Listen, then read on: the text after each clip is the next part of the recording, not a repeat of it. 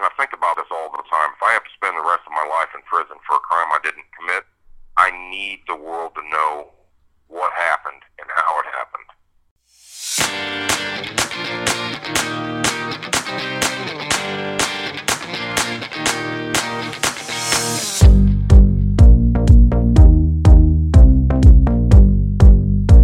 Injustice Anywhere presents Snow Files, the wrongful conviction of Jamie Snow and how they got away with it.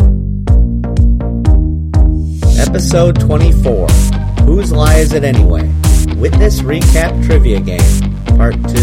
The mission of the Snow Files podcast is to expose the misconduct of the state's attorney's office under Charles Renard. It is not our intention in any way to disparage the current state's attorney's office or the Bloomington Police Department. When we were halfway through our witness list, we played this game on the phone with Jamie to see if even we could remember the entire cast of characters. It was a lot of fun and a good way to break up the heaviness of these episodes. If you've been listening since, we just wrapped up Season 1. In over 24 episodes, we outlined why Jamie was pulled into a lineup in the first place, revealed all the jailhouse snitches, and presented the trial from start to finish. In Season 2, we will get into post-conviction proceedings, including the investigation, forensic evidence, and post-trial appeals. But for now, it's game time. We'll use this trivia game to test our own memories and to give our audience a review of the second half of Jamie's case.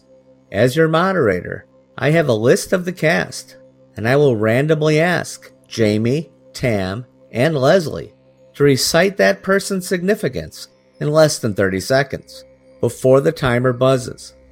Let's see how they do. Coming to you live from the Stateville Correctional Center. Today's contestants are Leslie, Tammy, and myself. Bruce, he's the Alex Trebek of our game. Let's go over the rules of the game. When your name is called, I will give you a name of a person in the case who has been previously discussed. You will then have 30 seconds to tell who that person is and how they fit into the case. Jamie, Tam, Leslie, are you ready? Yes. I'm ready. All right, Leslie, you are up first. Oh, great. Okay. Kevin Shaw.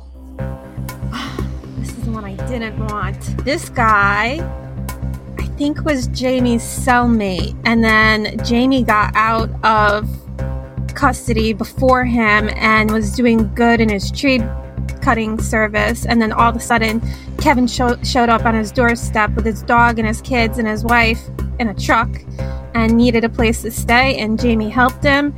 And then I think soon after he got in trouble for a weapons charge and said Jamie had been making statements about the crime. That was 30 seconds. Bruce loves his buzzer. Anybody want to add anything to Leslie's answer? Kevin Shaw was one that was a jailhouse confession. He did get in trouble, and he was in Florida with Jamie. I think, Jamie, you gave him a place to stay? Yeah, I gave him a place to stay, and the bottom line is he was facing a mandatory minimum 15 years to life of federal time, and he ended up getting 7 years. So he got a minimum of 8 years knocked off of his sentence, and he's a career criminal dating back to the 70s. So he would have been an act of God for him to get less than 15. So yeah, and we found out about the deal after we got the sentencing transcripts from Florida. Yeah, they hit the deal, but he's been putting some feelers out there that he may be willing to talk, so we're hoping. Okay, the next one is for Jamie. Jody Winkler. Jody Winkler was another jailhouse informant who came down to Florida, and I gave him a place to stay. Tried to help him. He had a drug problem, was trying to help him get off of the drugs, and he was another one who got a super sweetheart deal in return for his testimony.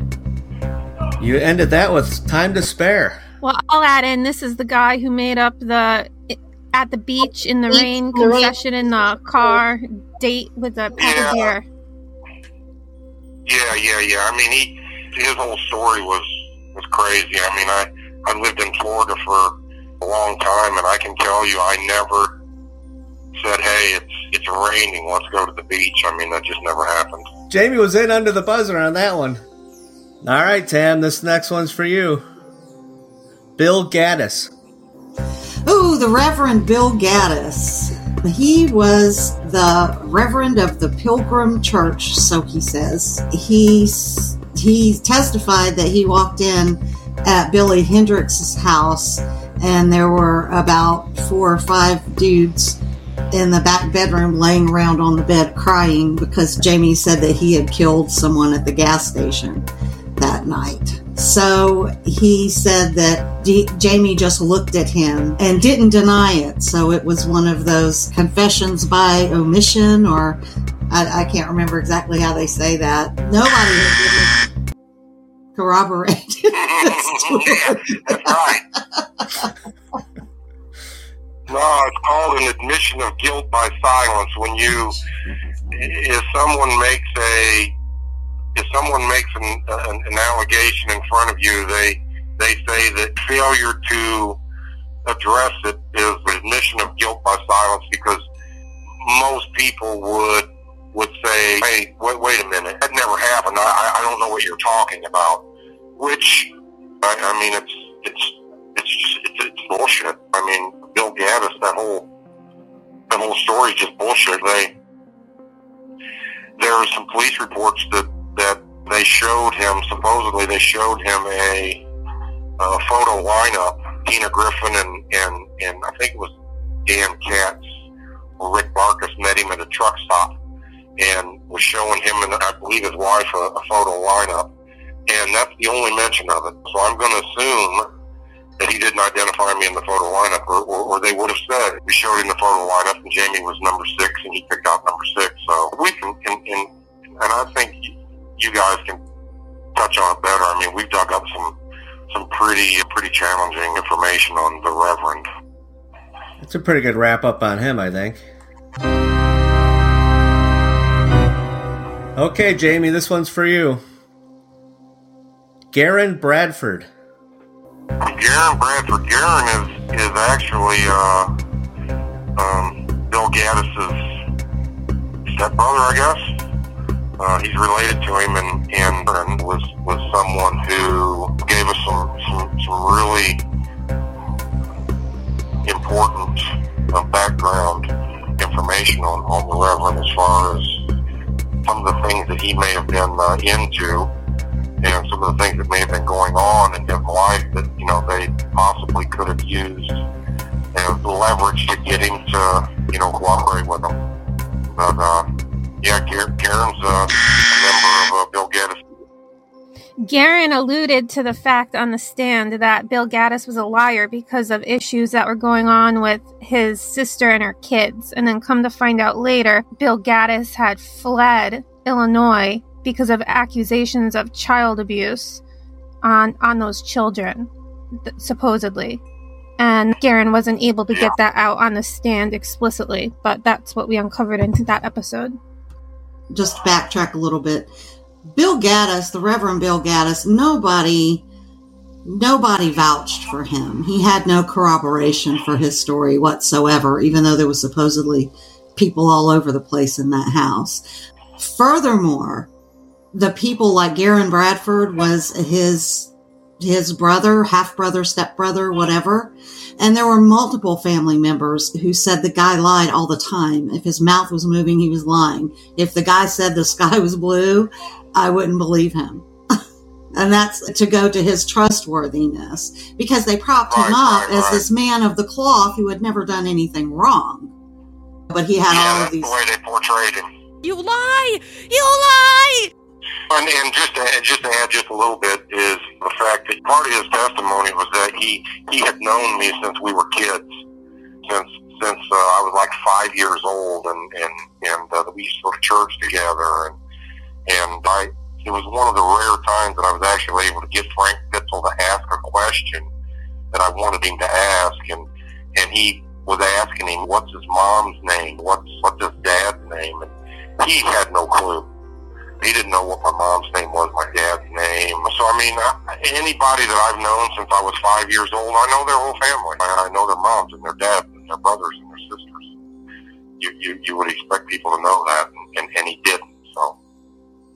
He also said he was the gang leader of all your friends before he turned into a self-appointed reverend, so. No, he said I was their self-appointed leader. Yeah, that's right. That's right, yeah. It's funny, and some people that are listening to this know Denny Hendricks and those folks and how it was back then, and nobody had they didn't want to have anything to really do with him. He wasn't allowed over at Denny's house. Oh, no, you said you were all afraid of him. Excuse me. All right, we're moving on to the next one. This one's for Tam. Mary Burns. Mary Burns was a correctional officer in McLean County, while both Susan and Jamie were in county. And they came to her very late on before Jamie's trial, and she testified that Jamie told her about the crime when he was in prison, but she came up with this last minute. Initially, she said 2 other people were with her and heard her, and then on the stand, she changed her testimony. Did I do it? You came in just under the buzzer. You're missing the big part, that she was supposedly having an affair with one of the inmates she was guarding, and she was on Jamie's defense list first to say that he wasn't talking about the crime. And then I think the police told her she could get arrested and go to jail herself for an improper relationship with somebody who was incarcerated, and then she flipped. I mean, and that's what we suspect. That's why I didn't say it. But I really believe that that's probably what happened. Okay, Leslie. Darren Smart. This is one of the guys who Mary Burns said was present, another inmate, when Jamie supposedly was telling a story about running from the police that had to do with running away from the cops after he committed a crime or something. They were all apparently sitting around laughing, watching cops and telling old war stories, she said. And she said he was there, and then he was not there. He said he never had that conversation, and he did provide information after the trial that she was lying. I think that's it. These answers are way too fast. That one came in at under 21 seconds. We also got an interview with him. Yeah, and I just let me point out the fact that she came up with this story about a week before my trial, and Tina Griffin and one of the detectives went, to interview Darren in Pontiac Correctional Center, and he told them bullshit. It never happened, and they sat on that information. They didn't turn it over. They knew that the witness who she was claiming was there for the conversation was saying it didn't happen, and instead of turning that over to my attorneys, they just sat on it. Had they turned that over, I think it would have raised a red flag for Pat and Frank for the way that her whole story dramatically changed a week later. So just another another example of them withholding, pertinent information. Absolutely. Okay, I'm thinking these quick answers are just showing that we have a very well-prepared contestant group here, but I don't want to give you all big heads. No, I think it's because we forgot all the details. Me personally, I think it's because nobody wants to be the one that you hit the buzzer on. That's what I think. I'm getting a little, anxious. I want to use the buzzer. So, Jamie, you're up next. Here's a little pressure for you. Demetrius Crite. Demetrius was one of the 2 guys that Mary Burns said was there when these conversations were taking place. And he gave us an affidavit and talked to us and said that it was Charles Reinert, one of the detectives, that came to talk to him, and he flat out told him, no, it never happened. And on top of that, he's serving 3 consecutive 20-year prison sentences, and they said that they would take one of those sentences and run it concurrent, effectively knocking 20 years off of his sentence if he would just testify that he'd heard that conversation taking place. And he told them, no, it never happened. So, guy has some integrity. And I never knew him. I never met the guy before. We were in the county jail together, so. You were supposed to get buzzard already, but my buzzer stopped working. There it is. I pressed the button like 6 times. I got nothing. So, Tam's going to have to edit. Tam's going to have to do an edit on this one. But that's pretty much it on Demetrius. They were going to knock 20 years off his sentence, and he didn't go for it, so I think that says a lot. Yeah. It certainly does. Tam, you're up next. Julie Knight. Julie Knight did not testify in Jamie's trial, but she did testify in Susan's trial and the grand jury. And she testified that Susan told her all of these times, hundreds of times, that she was the one driving the car in the crime. Her stories changed over time, as did many of them. But her relevance, I guess, is that she was mentioned by another witness who did testify that they were present at a bar when Tammy Snow said that Jamie did it. Okay, Jamie. Bridget Logston. Bridget Logston, I never met her before. I don't know her. But she was a girl who testified that she overheard my ex-wife, Tammy, telling someone else that she knew that I'd committed the crime, and she said that she overheard her telling Julie Knight and this other girl that I'd committed the crime, and I'd never met her before. We found out later on that she was in some trouble at the time, that all this was going on, and we tried to do some digging to see exactly what was going on. I figure she's just another person who got some sort of a deal in return for the testimony. Well, you're gonna buzz it 3 times on me, okay? I'll just add that Julie was such a flippant person and couldn't be relied on for Jamie's trial to give any credible testimony, so they got her friend Bridget instead, and that's why she showed up to say that she overheard a conversation. That way they didn't have to bring Julie in to explain how she recently lost her kids to DCF or was arguing with her brother and her parents and all those people, and how she got wound up in it. That was her ex-friend. Oh, yeah. Bridget, when she got on the stand. That's my ex-friend. I think she was only 24. Goodbye. Definitely a good point to add. I think part of the pressure they used on her to get her to testify in Susan's trial. So. Okay, Leslie, you're up. Shane Talon. Shane Talon is Julie Knight's brother who hates her guts, and he, for some reason, when he was interviewed originally about this case, he said he didn't recall Julie ever saying that she had knowledge of this crime, and then when it went to trial, all of a sudden, I think he did testify in one of the trials or the grand jury that actually she did tell him some stuff. He was very elusive and he kind of flipped sides, but he didn't really think that he did much damage because he never actually went to Jamie's trial. And then he did an interview for us and just totally said that he thinks his sister is a terrible person. Not bad. Very good. Jamie. Aaron Todd Fox. I really don't know Todd Fox. I mean, I might have met him a couple of times, but I really don't remember him.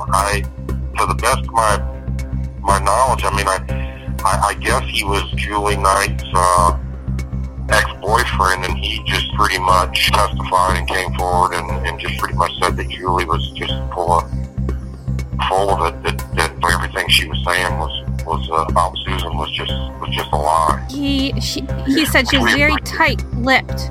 Yeah, she was very tight-lipped, and she was in some kind of in cahoots with her brother and her father about it.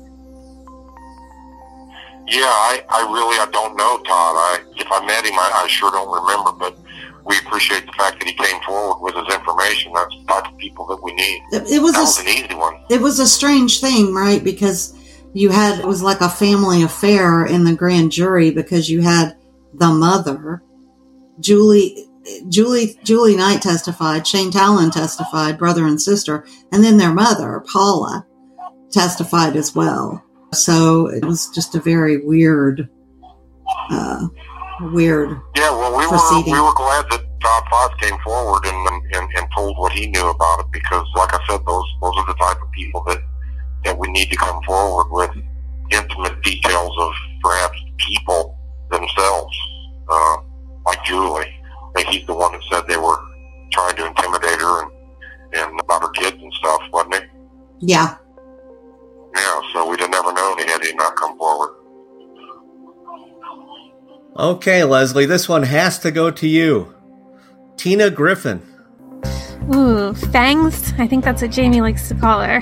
She is the prosecutor who I often dub in the voice for, who orchestrated a lot of this and was very poetic and Shakespearean and talked about all this web of lies. She's the one who put it all together. And then after she interviewed everybody on the stand, she gave her closing arguments and then basically summarized it in her own words with a bunch of extra stuff thrown in. So she kind of muddled everything up. She was really vicious. She knew what she was doing. And then she also said she's the one who said Jamie couldn't be rehabilitated and he deserved life, not 30 years for a crime he did not even commit. Just under the buzzer. 28 seconds. And I'd like to add, I don't think she got any career accolades for this big thing that she did with Jamie. I think that she had to go to a different county. She never became a judge there, so. Charles Renard, her boss, after Jamie got convicted, was appointed to a judgeship, an associate judge. And he backed Tina Griffin to run for state's attorney in McLean County, and she lost. And she immediately got a position in Schuyler County, which was where when he successfully got his case moved because of the bias in McLean County, she was the state's attorney in Schuyler County. Yeah, imagine that. I'm able to get my case moved out of McLean County because of the potential for bias. And of all the counties in the state of Illinois that they could have moved my case to, it just coincidentally got moved to Schuyler County, where Tina Griffin happened to be the state's attorney. I mean, really? What are the chances of that?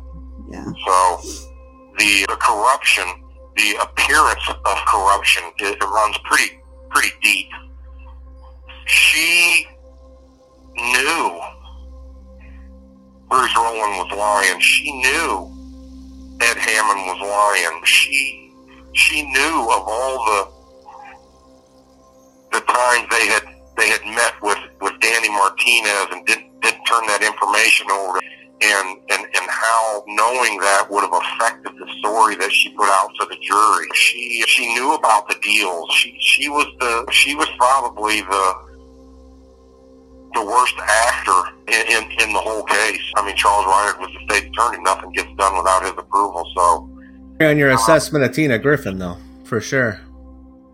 She hid evidence, and she knowingly put perjured witnesses on the stand. That's what she did. Knew that Russell Thomas had testified in 1991 to a grand jury about the interview that they had with me in April of 91, and she knew that he had attributed all those statements to a different case, which I got indicted for. And then she brought him back in again in 1999-2000 and got him to testify again, but this time he's testifying that the statements were made about the homicide at the Clark gas station. So it's I think that's a good assessment. Tam, let's elaborate a little bit more on what you just said with the next name on the list, Charles Renard. So Charles Renard was the state's attorney. And Tina Griffin was his first assistant state's attorney. So she was right there with him. They both prosecuted this case. Although Tina Griffin did a lot of the vocal stuff, Charles Renard was very involved in this case, and the same things he knew about, all of the same things that Jamie pointed to that Tina Griffin knew about. And again, after this conviction, he was promoted to associate judge and also backed Tina Griffin for state's attorney, but she lost. Probably maybe helped her get that job over in Schuyler County, but they were both just terrible. And there's other cases that they prosecuted that have already been overturned because of malicious prosecution in part. It's pretty safe to say that Griffin and Renard were working hand in hand in all this corruption. Oh, yeah. Absolutely. I mean, they've got 3 murder cases have been reversed, and the 3 that were reversed were represented by exoneration projects. You've got my case, you've got Mark McNeil's case. Both of us are represented by exoneration projects. And in the case of Ed Hammond, Tina Griffin was reaching out to the federal prosecutor's office behind the scenes to get him a deal. So, right. That collusion, it's not, she was using a federal prosecutor that used to work in the McLean County State Attorney's office to work a deal for him before I'd even been to the corruption runs. So it's all out in the open, and it's pretty obvious. The fuck? Jamie, the next name on the list, it's going to you. It's Tara Thompson. Tara Thompson is my attorney at the Exoneration Project. She's been working on my case for almost 10 years now, and she took my case at a time that I was working pro se, and I had no idea what I was doing. I mean, I had a little bit of an idea, but there was a time I sent a letter to every criminal defense attorney in the state of Illinois that I could find an address for. And I sent her one, and she looked at the post-conviction petition that I filed on my own, and she took the case, and she's been working it ever since. So we got a court date on March 29th. So. Well, Tam, you're next up with Maureen Kevin. Maureen Kevin was Jamie's, when he was under the death penalty. The death penalty was on the table. She was his mitigation specialist, and she had worked with Frank Pitzel closely. John Hanlon, I believe she worked with him. But she told us, and we just had a recent interview with her, that Frank was not doing his job, and that Riley wasn't doing their jobs efficiently, that she could smell alcohol. There were incidences where she could smell alcohol on his breath. One telling thing was that Frank Pitzel actually delayed the sentencing hearing just to get Maureen Kevin, get with her and get the people up there. And Maureen Kevin recently told us that she never even talked to him, that he did not reach out to her or her office, and that she would have done that because we know he only had 2 witnesses to stand up for him in that sentencing hearing. But she's great. She's fun and interesting, and she's very Chicago. Yeah, only I would like to add to it that she drove down from Chicago every Thursday for probably damn near a year to come in and sit there and talk with me. She's the one person who really held my hand through the whole thing, from the point that she came on, even after the death penalty trial assistance people were taken off the case. She came down there on her own dime, basically, to show her support to me, and I'll never be able to express to her what that actually meant to me. You go, girl. Okay, let's do the next one. Leslie, Donald Bernardi. That's the judge. So when we were talking about all these motions, he is the judge who heard that Jamie wanted to get rid of his awful lawyers, and that his lawyers said they didn't think they could represent him fairly, and he still allowed it. And then he heard a ton of testimony almost from Tina Griffin herself during sentencing, and he sided with her, and he's the one who said during sentencing that Jamie cannot be rehabilitated and deserves life in prison. And he stayed on the case. I believe I've seen him in the appeals after. So wish he went away a long time ago. And I want to add that he also sat all the way through he presided over Susan Clickholm's trial, so he knew of this evidence. And he also signed wiretap orders that we were unaware of for the state to continue their investigation. Those were signed by him, and none of those ever made it into court because nobody. He was the sentencing judge for Jody Winkler. We uncovered a police report that says that the court received evidence in aggravation and mitigation prior to the sentencing, which means the state's attorney and the defense attorney got with the judge. Because when you listen to the sentencing transcript, Winkler's lawyer doesn't put any evidence of mitigation up, so the deal was done, and Bernardi knew it. We got to get this last one in. This one's for Jamie. Kurt Lovelace. Kurt Lovelace. Kurt Lovelace is a friend of ours from the Justice Initiative. He was a prosecutor. He was charged himself with some serious charges. He ended up going to trial. John Lovey and Tara Thompson represented him and got him a not guilty verdict, and he's now a defense attorney who is trying to do his own Justice Initiative program and help wrongfully convicted people out. He's good people, him and his wife Christine. Great people. Good friends. You have 1 minute left. I beat the buzzer. Yeah, and you did good. We got everybody. You beat the buzzer. I wanted to mention Christine Lovelace too. They're partners in crime. Yeah, they're great. They're great people. They've been down here to visit me a few times, and the fact that he's dealing on the defense side of things now, he understands now what it is. I think what it is that we go through, and the fact that he's willing to try to give back and help us out, man. That's unbelievable. He could probably make more money as a prosecutor, or They just had a great case where they were successful this past couple weeks. They've gotten 3 not guilties in a row. Woohoo! Yep, that's wonderful. That's awesome. Thank you for using Securus. Goodbye. And there goes Jamie. That's the ultimate buzzer. Hey, we got him in. Yeah, one day. Thank you so much for listening to Season 1 of Snow Files, the story of Jamie's trial. We have sincerely enjoyed and appreciate your patronage, support, and engagement in the conversation about Jamie's wrongful conviction.